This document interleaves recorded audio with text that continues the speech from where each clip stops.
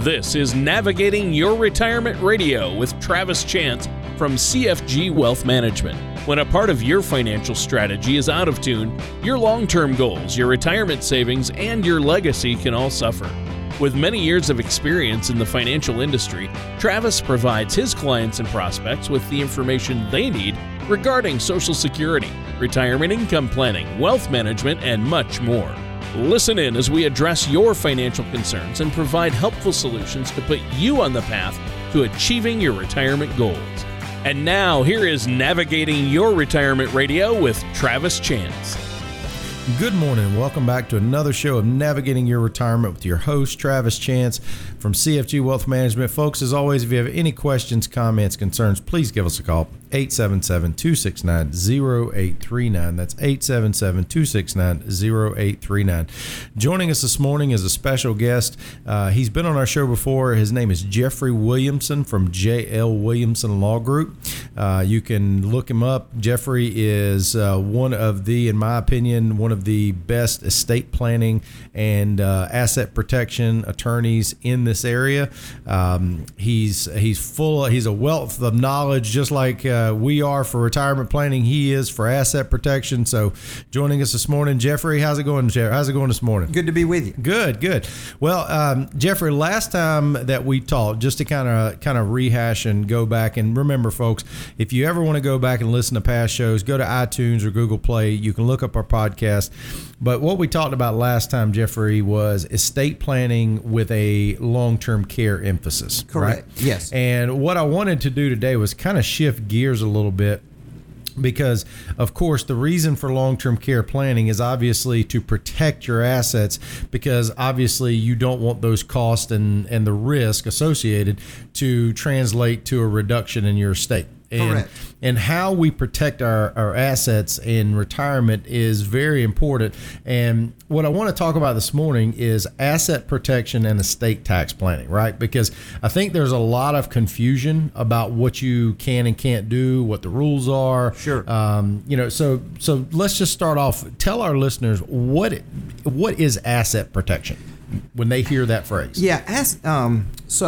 The estate planning field has really evolved. When people think of estate planning, they think of just a simple will or maybe a power of attorney. Asset protection is basically structuring your assets in a legal way so to minimize the reach of those assets by creditors or even people for long-term care predators, people who prey on the elderly. I do it a lot for business owners. The simplest example would be forming a corporation. When you form a corporation in a business or use the corporate form, you're doing a form of asset protection planning there, because you're segregating those corporate assets and limiting the liability of the shareholders. Now, for most of my clients that are business owners, I prefer the LLC as opposed to a corporation for one main reason is for charging orders. So when you think of, maybe you've heard the phrase piercing the corporate veil. You can, sometimes the corporate veil is what protects the shareholders from the creditors of the business. You can, that can sometimes be pierced. And that means piercing up through the corporation to the shareholders. But there's also a thing called reverse piercing, where a shareholder himself or herself will get a judgment against them or get sued on an unrelated matter, and creditors will try to reach that shareholder's assets in the company through something external. Right. A corporation has no real protection against reverse piercing. So say you have two shareholders. One owns 80% and one owns 20%. The 80% shareholder gets sued for whatever, in a car wreck, negligence, or anything and everything. And they get a judgment against them. If that creditor can seize those shares, they can vote to liquidate that corporation to satisfy the judgment. That's called reverse piercing. With an LLC, there is no reverse piercing. It's protected. So I prefer the LLC form over corporate form. And let me just say, for those clients out there who have businesses that are in the corporate form, you can switch, and I've done this for clients, to an LLC with zero tax consequences. You just have to file the right paperwork. Right. But you can do it tax free, and the LLC offers a much better vehicle for asset protection. Right. Also, a lot less formality and formation. Well, so essentially, just to boil it down for the listeners, what you're saying is it's the surgeon, not the scalpel. Right. Because I mean, let's face it. There are a lot of surgeons out there, so to speak, in the legal profession. Let's just use that as an example. And think of the strategy as the scalpel. You have to have the right technique. You gotta know what to do. So let's shift gears and translate that to how can asset protection be incorporated into general estate planning for individuals, let's say, that have liquidated their business, they've retired, or those that have closely held businesses. Let's talk about both sides. Sure. Well, I want to build on your analogy about the surgeon and the scalpel. This happened not to me, but to someone, another asset protection attorney I know. A lot of doctors, of course, do asset protection. Absolutely. Because especially if they are surgeons. The liability. Right. This surgeon had amputated the wrong limb. And didn't figure it out, of course, till after the surgery was over. Got on the phone to the asset protection attorney and said, hey, I may need to do some planning, and it's too late then. Yes. So I want to tell the listeners, asset protection is all prophylactic. You've got to do it in advance and well in advance. You can't wait till you have a creditor problem, because if you do, those transfers to those entities will be undone under something called fraudulent conveyance. So, but back to your question about incorporating asset protection into estate planning. Any estate planning I do now is geared with the mindset of asset protection. You can think of estate tax minimization as sort of asset protection to a degree. We're structuring things to minimize a tax, but the estate tax exemption now is over $11.5 million per person. Obviously, there's still some people who have to worry about that, but that's pretty limited. You're talking about probably really the top 1%. And if you're a married couple, it's $22.5 million, because you get to piggyback on both exemptions. I incorporate asset protection planning. For example, a client, they've retired, maybe they have a farm, and maybe they lease that farmland out, or they've got some land that they let people hunt on. Or they've got a vacation property. They've got a beach rent, that occasionally they use for Airbnb. A lot of times we will put those pieces of property in separate LLCs, because if you own that property in your individual name and somebody gets sued, or something happens and you get sued and you don't have that much insurance, then your other personal assets, your brokerage account with Travis Chance, will be at risk. So part of the strategy of asset protection is asset segregation, putting higher risk assets in LLCs, separating them out. As far as a more sophisticated version would be to stack that onto irrevocable trusts. And I think this is a little technical, but your client base needs to know you can have a revocable trust where assets are protected from creditors, but still includable in your federal gross estate. Now, why would you want to do that? Well, assets at death that are includable in your federal gross estate are adjusted to fair market value. They get a basis step up. So, for example, I had a client that had a piece of commercial real estate. They had depreciated it down to nothing. The decedent passed away. We kept it in the estate. The basis got stepped up again, depreciation all over again. Now, that's more of an income tax play down the road, but that's important to know.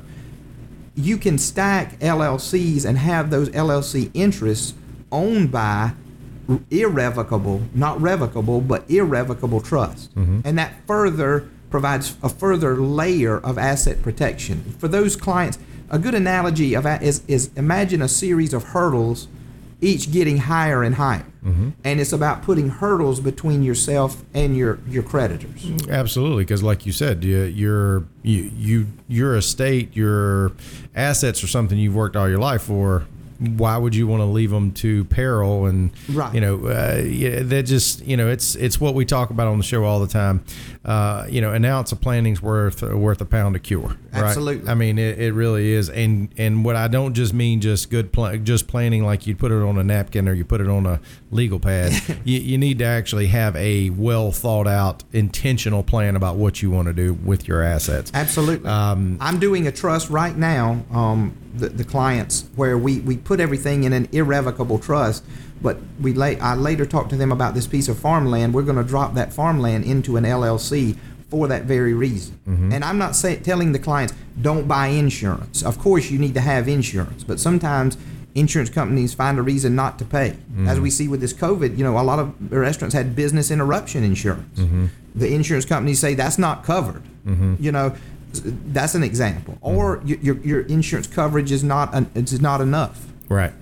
Well, so let's talk about as far as, and I'm gonna interject a question here. As far as the estate tax exemption right now, right?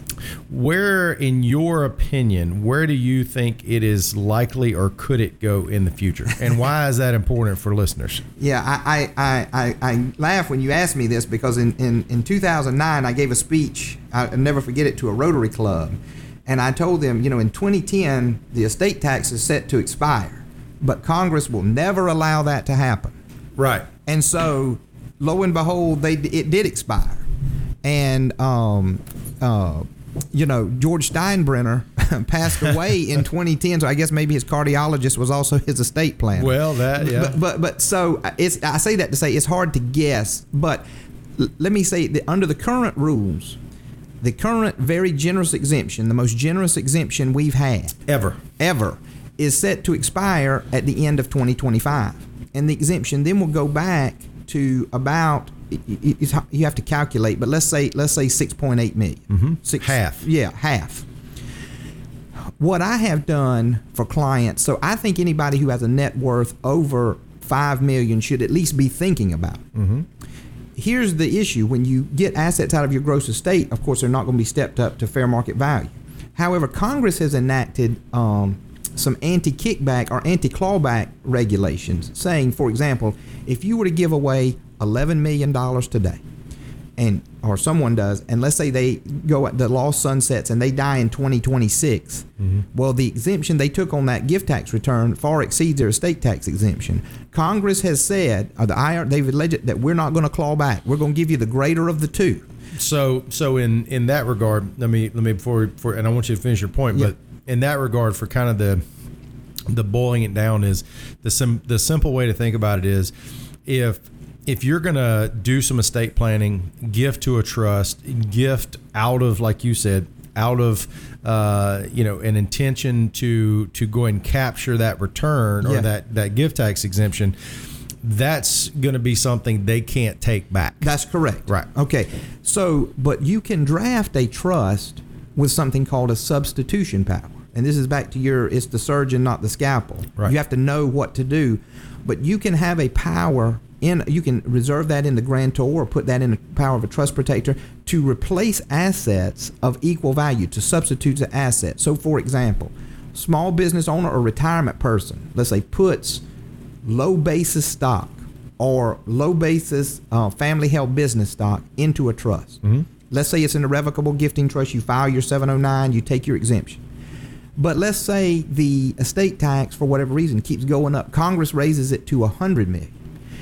If you have that substitution power, you can borrow, the trustee could borrow enough cash, or you could borrow against the assets, put cash in, take the low basis assets out. When the grantor dies, the assets in the trust, they're going to be excluded, but cash has its own basis. Mm-hmm. The assets that are then left out get stepped up.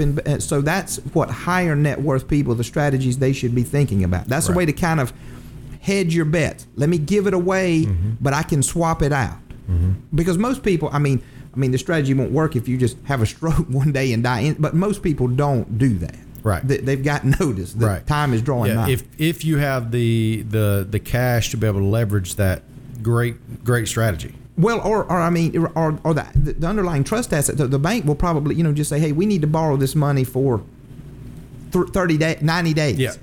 Or even a year. Yeah. Just roll it. Mm-hmm. I mean, if the assets pay the interest on it. Yeah, but interest only. I mean, it wouldn't be that hard to do. Right. So, back to trust. I mean, I like to layer with trust. I will say this, for those who really need extreme asset protection, there are some jurisdictions in America that will allow you to put assets in trust for yourself and protect it. Now, Georgia does not allow, they call those self-settled asset protection trust, or DAPS, domestic asset protection trust. Nevada being one, mm-hmm. Delaware mm-hmm. being another. Georgia, if you do a third-party trust, though, a husband creating a trust for wife or children, you don't have to worry about that. Those assets are protected, and we have a very robust spendthrift provision here in Georgia. But if you want to protect assets for yourself, you're going to have to use one of those jurisdictions. Mm-hmm. Now, which is allowable. Oh, yes. Oh, mm-hmm. yes. Oh, yes, absolutely. I just want to make it clear, Georgia does not allow you to, you can't put assets in trust for yourself and then later down the road protect it. Right. But there are many other things you can do, and by layering, having a husband create a trust for a wife and a wife creating a trust for a husband, you have to be careful about what they call the reciprocal trust doctrine, but it's still permissible. You can still do a lot of protection that way. Gotcha. Well, so Jeffrey, let's shift gears again. So should anyone be planning to minimize the current estate tax exemption with it being so high right now? I mean, I know you kind of answered that, but more specifically, if we think that there's a possibility that it could be extended, or if we think that that estate tax, we may not fall into that, because like you said, you're talking about people with $5 million and over need to think about estate protection, estate tax. But now you're talking about an exemption of like $23 million for husband and wife. Right, husband and wife. Most, there's a lot of people that are like, well, right, yeah. Sure. So should people under that $20 million mark really be concerned about it?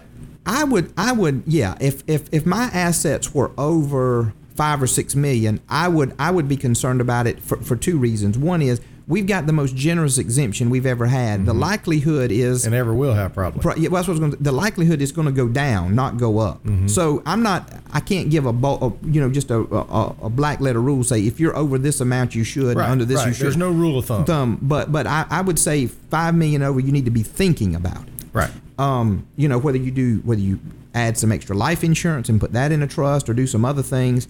As far as those, the rules change. What once was malpractice is now good planning. So many of my trust are incomplete gifts because we want to keep it in the gross estate. Somebody's got $2-3 million, which is a very robust, substantial estate. Right. We need to do asset protection for their creditors, but we need to do it in a smart way so that we can still get that adjustment. So it can be pulled back into the estate at death. Yep. The basis adjustment. Gotcha. So what can people really do to minimize? Of course, obviously, gifting it to a trust, but what can be done to minimize estate taxes? Well, with the estate tax, sometimes it's better to pay a little tax. One simple solution, if you think you may have to pay, is to set up an irrevocable trust that owns life insurance, permanent life insurance. Something called an irrevocable life insurance trust. ILIT. Yes, an irrevocable life insurance trust. And what that will do is give the estate, or give the grantor or the grantor's estate liquidity to pay the estate tax. Mm-hmm.